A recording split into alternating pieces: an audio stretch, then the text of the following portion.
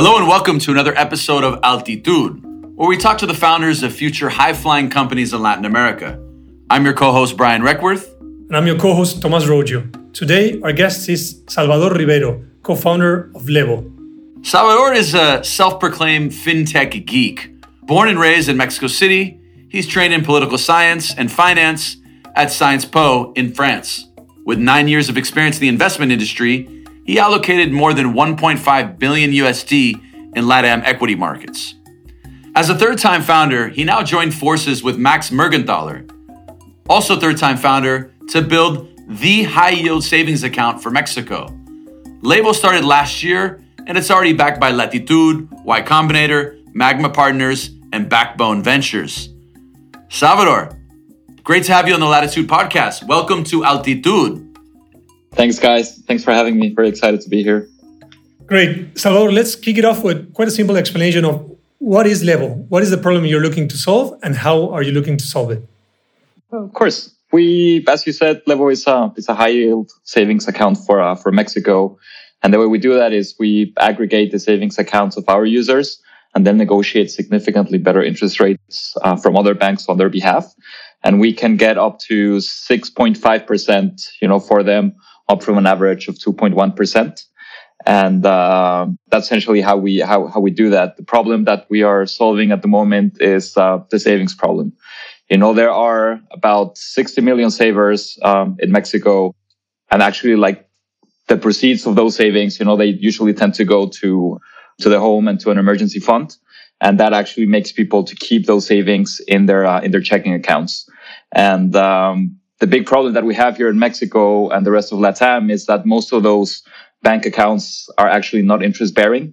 About 97% of them receive no interest whatsoever. And, when you think about it, in a region of the world, with structurally high interest rates, then the missed opportunity for those savers is absolutely massive. That's a pretty hefty problem that you're solving. And how did you identify the opportunity in LATAM? Well, as you said, I was an investment professional for many years. I was responsible for investing a lot of money in the region, like meeting up with a bunch of the leading public companies and a bunch of the leading investors as well, individual and institutional. Obviously, like most of my friends at the time knew what I did, and they always asked me for financial advice, like, what do I do with my money? Like, where do I invest it? Where do I put it to work? Like, where do I get the best returns for my investments?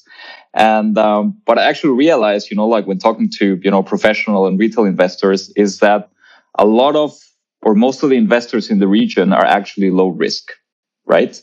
So one would think, that the more money you have, you actually become more risk tolerant, or your risk appetite grows. But actually, unsurprisingly, in the region that is accustomed to political turmoil, like when it comes to money, people tend to be actually quite conservative, right? And so in 2018 here in Mexico, we had a spike in inflation. We ended up with inflation for the year. I think it was close to like 7.5% or so, which was the highest we essentially had since we joined NAFTA in 94. And around the same time, as a response to this, the central bank hiked interest rates, the overnight rate to 8.25%, and that was the highest it had actually been in a decade at least, right? And so, right outside of the investments desk where I was working at the asset manager, they had a desk that they call the pricing desk, which is the desk essentially that prices fixed-term deposits or certificates of deposit for retail clients, right?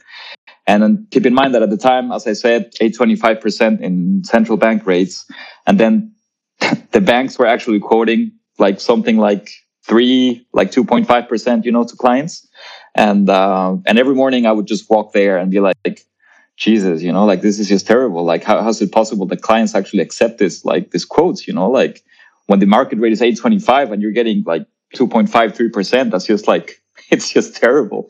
And I thought that like there has to be a better way. A few months later, I came across this concept of a CD marketplace, and that's when I was like, okay, this is great. Like this is the solution to this problem. To this massive problem. We have structurally higher interest rates. We have very concentrated banking system in Mexico. And my intuition at that point was that I could actually get better interest rates if I worked with smaller banks. And lo and behold, it actually held. And that's how Levo was born. That's great, Chava. And at Latitude, we'd love to see founders coming through our fellowship, that bright founders going after really impactful businesses, right? You can change the way Mexicans and Latin Americans save money, right? So we love that. So what did you and Max learn from your previous entrepreneurial experiences that helped Levo be in such a good shape right now?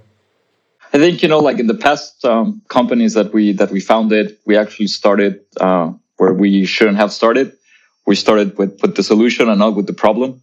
We actually developed a couple of, very interesting, very high tech solutions for a non-existing problem, essentially. So after we had essentially spent, a bunch of money and a bunch of time just building a solution, we realized, that there was actually no problem for that solution that we solved. I mean, in the end, we ended up selling that product that we built, but there was actually no problem to solve at that point, right? So in this case, when we started Levo, we actually took kind of the right way, which is trying to find out if there's a problem, trying to understand the problem and then come up with a solution or a potential solution to a big problem, right?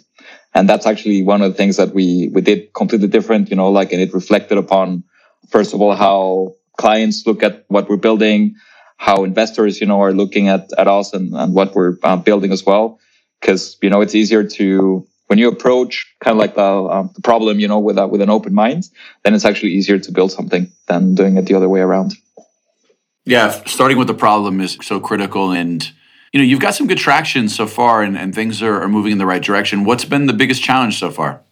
I guess, in one of those spaces that is heavily regulated, when it comes to banking and fintech.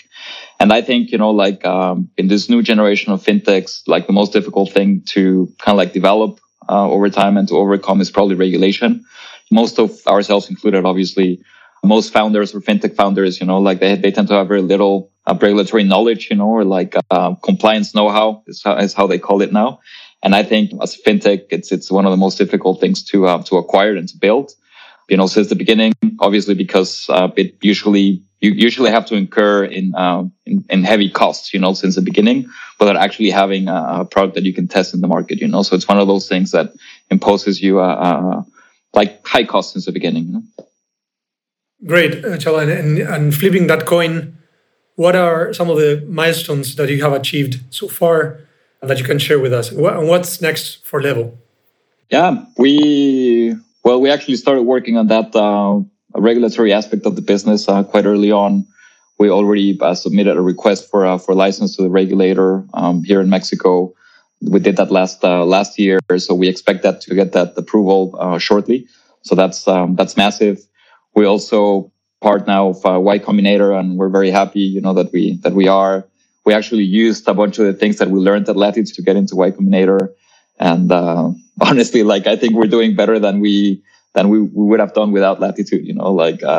From all those little things, starting at the kind of the mock test, or the 2-sentence pitch. That's something that it's invaluable, when it comes to being able to pitch a company and make sure that people understand. And also we launched a beta of the app a couple of months ago. So in the space of 2 months, we essentially have been growing our AUM base quite heavily. We have now over $300,000. We've been growing at 29% week over week. And we have a really, really good net dollar retention, which is essentially, when you activate a client and you want to make sure that they come back and increase the balance in the app. And that number is above 2,000% actually. So there's our clients are very happy using our product, and just pouring money into the app. Phenomenal traction, and it's great to see those early signs that customers are appreciating what you've built. And on the regulation front, just to make you feel better on regulation, I had a nice chat with David Velez the other day where I interviewed him, and he described the moment when, by presidential decree, there was going to be a change in regulation that was going to invalidate Nubank, and they had the weekend to figure out what to do. And then it got solved, and it wasn't this imminent threat anymore. But that's part of the game, and I think Latin America has become more progressive, and I think that we're seeing that there's just more opportunities to make consumer experiences better by allowing technology companies to help solve some of these problems. So that's very promising. Now, what's one piece of advice that you can share with other founders? Oh, that's a good one. I would say, as you know, building a startup, especially in this region, is extremely hard. So the piece of advice that I would give is you will win if you don't quit. Just being persistent, like it's hard enough as it is, especially in a region like this. I mean, I think that's kind of like basically the reason why you guys started Latitude as well. It's so freaking difficult to build something, and this region, like, it's just even harder, right? So if you have the grit and the persistence to keep going and you don't quit, you're definitely going to win.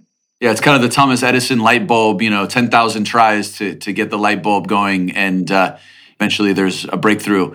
And then lastly, just to kind of close out here, what's one word that to you exemplifies entrepreneurship? Resilience. Just continuing on that theme. Yeah, absolutely, man. It is a hard, and as we say at Latitude, a hard and lonely journey. So we're really fortunate to have you as part of the community. I look forward to connecting in Mexico City at some point. I know that you've had a handful of people where you've got together in person, small on occasion, with people in the Latitude community. And hopefully as things continue to improve, we can have a gathering of more people. And we're really happy to be part of the journey with you, excited for what's to come, and really enthusiastic about the impact that you're making as an entrepreneur, you and Max. So thank you, Salvador, and keep flying high, and vamos Latam. Vamos Latam. Thank you, guys. Muchas gracias. Running the leading startup community in Latin America costs money, but some people are taking notice. So I want to take a minute to thank our early supporters. At Viva Real, we were an early customer of Zendesk. Other companies like Nubank, Loft, RD Station, they all use Zendesk to keep their customers happy. Zendesk for Startups offers Zendesk software for customer service and sales for free for 6 months. To learn more, head to zendesk.com/startups. Also, we're really happy to inform that Latitude Fellows now have access to a ton of extra exclusive benefits on top of the 6 months free, thanks to Zendesk's support of our community. Go to latitude.com to learn more about the Latitude Fellowship and apply. I learned the hard way that lo barato sale caro. If I had worked with Gunderson from the beginning, maybe our company wouldn't have had to pay $100 million in unnecessary taxes because of our corporate structure. We're lucky to have their support along with Carrie Olsen and Bronstein Zilberberg in developing one of our first products, Latitude Go. We want the process of incorporating companies in Latin America to be 10 times cheaper and twice as fast. If you're starting a venture-backed company, you can check it out at go.latitude.com. I've been banking with Silicon Valley Bank for over a decade as one of their first customers in Latin America. They're committed to the region and have made great introductions over the years. We want to thank them for their support of Latitude. To learn more, visit svb.com.